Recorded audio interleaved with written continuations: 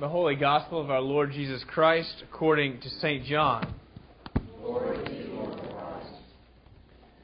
The next day, Jesus decided to go to Galilee. He found Philip and said to him, "Follow me." Now Philip was from Bethsaida, the city of Andrew and Peter. And Philip found Nathanael and said to him, "We have found him of whom Moses in the law and also the prophets wrote, Jesus of Nazareth, the son of Joseph." Nathanael said to him, "Can anything good come out of Nazareth?" Philip said to him, "Come and see." Jesus saw Nathanael coming to him and said to him, "Behold, an Israelite in whom is no guile." Nathanael said to him, "How do you know me?" Jesus answered him, "Before Philip called you, when you were under the fig tree, I saw you." Nathanael answered him, "Rabbi, you are the Son of God. You are the King of Israel." And Jesus answered him, "Because I said to you, I saw you under the fig tree, do you believe? You shall see greater things than these." And he said to him, "Truly, truly, I say to you, you will see heaven opened, and the angels of God ascending and descending upon the Son of Man." The Gospel of the Lord. Praise to you, Lord Christ. Lord God, we pray that you would come with your Holy Spirit and that you would put flesh on the bones of our worship, of our thoughts about you, of our desires to know you. You tell us that where two or three are gathered together in your name, that you will be in the midst of them. So we come to you trusting that, Lord, as best we can. We pray that you would be our teacher. We pray, God, that you would cast out all thoughts and concerns and anxieties and worries that might distract us from knowing your call upon our lives and your word to each of us. Be glorified now, Jesus. Amen.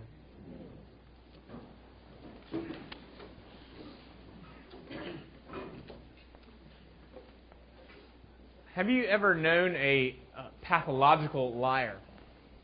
Someone who literally could not be trusted. Any word that came out of their mouth. I've known a lot of liars, but I knew one guy. One guy stands out in particular.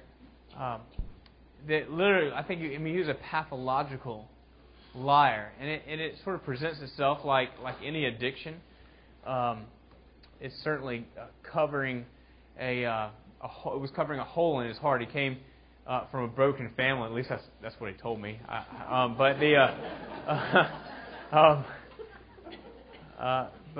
it just got to the point. It was the saddest thing because he kept coming up with these wild stories about things he'd done or things he knew or places he'd been or girls he'd kissed or whatever. All this crazy stuff. It just isolated him. You knew that you suspected that every word that was coming out of his mouth was a lie.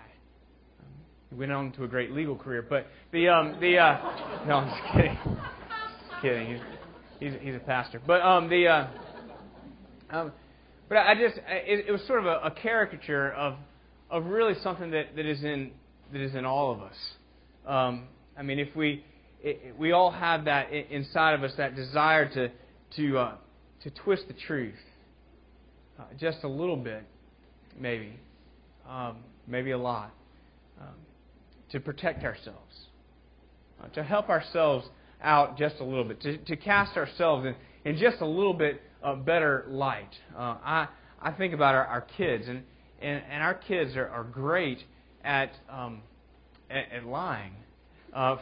It sounds like, but they're not bad kids. They're just, if a spanking's coming, they're going to say that they didn't do it in order to try to get out of trouble, or to make. Caroline's going to do it to Thomas, try to make Thomas look like the bad guy. Thomas is going to try to do it like that, and they didn't learn it from watching cartoons. They didn't, and God willing, they didn't learn it from Amy and I. It's instinctive. It's this measure of protection. And it's in all of us. It's certainly in me. I mean, I have caught myself. I've had to go back to other people many times in the last week. But that just to let them to know that I twisted the truth a little bit, to cast myself in a better light. And so I'm just arrested, really, when I read that Jesus greets Nathanael with the words, "Behold, a true Israelite in whom there is no guile." There is no deceit in him. That word was the same word that might have been used in the Greek language to describe a Trojan horse. Something that looked one way on the outside, but was actually something quite different underneath. It was the same word for bait in the sense of entrapment. It's sly cunning. And Jesus says that there is no guile in this man, Nathanael. As I started looking at this story, I found it's a little more complicated than I had known before.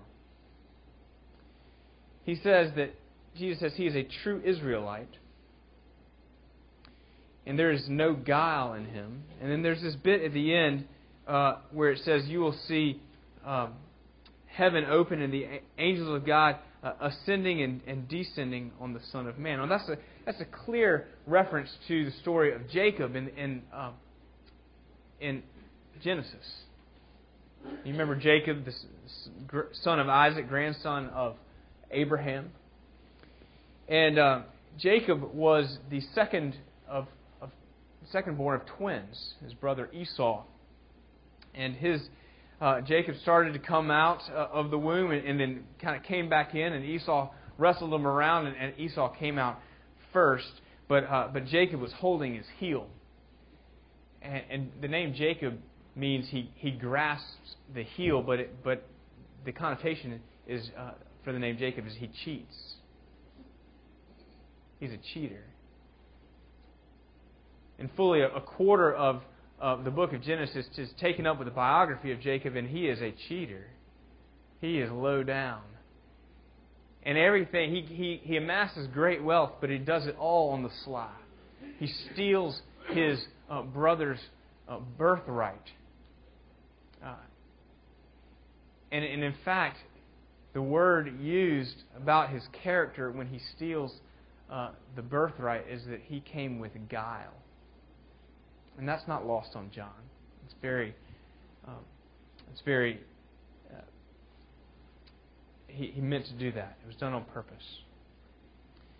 And so Jacob ran away from Esau because Esau was understandably upset that he had stolen both the birthright and the blessing from him that was rightfully his as the firstborn. And Jacob has this dream. Famous dream, where he sees a ladder, maybe a staircase, and the angels of God are ascending and descending, and the Lord speaks to Jacob, and he says, "You will receive the blessing of Abraham, and through you all and your lineage, all the families of the earth will be blessed." And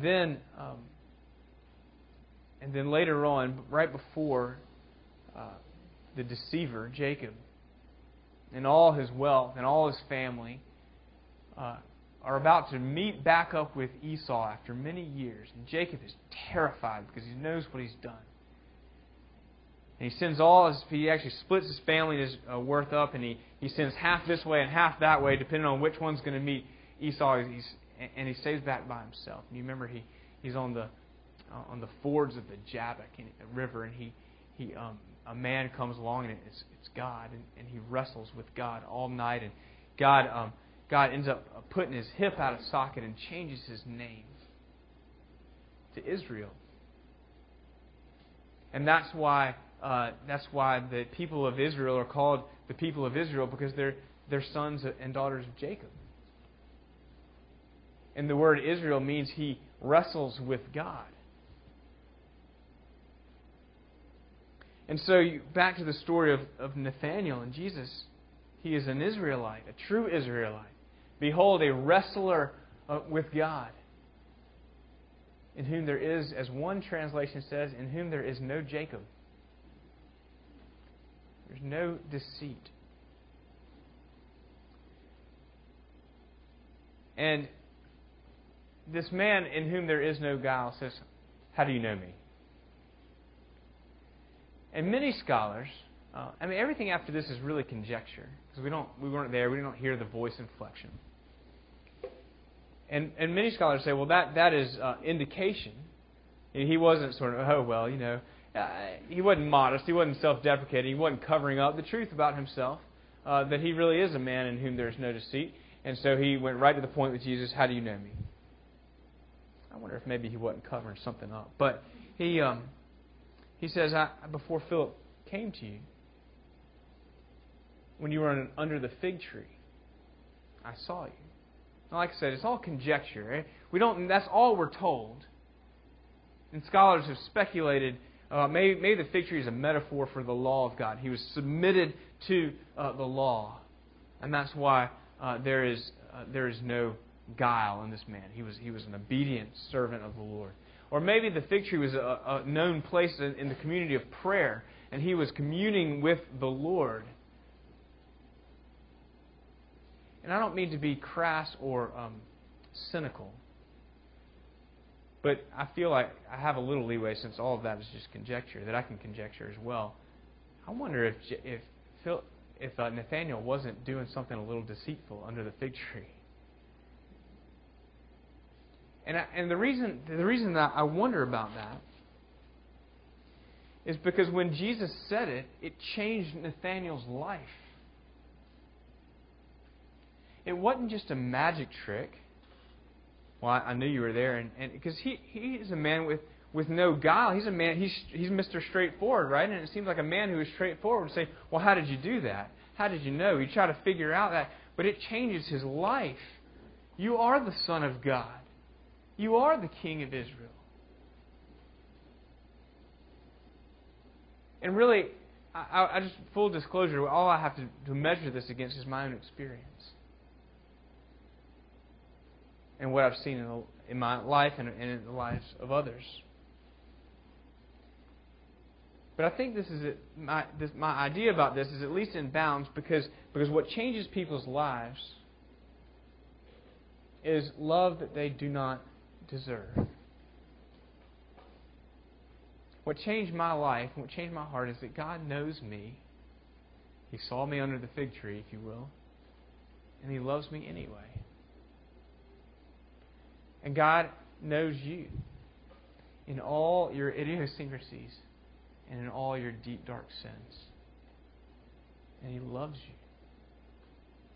And that's really the only thing that will change our heart. And so I wonder if Nathanael, if there wasn't a secret between Nathanael and Jesus. Nathanael knew in this greeting that Jesus knew. And he loved him still. It is only in the knowing of Christ that we are without guile. It is only in the fact that we are known by Christ that we are declared to be honest and holy and righteous and worthy.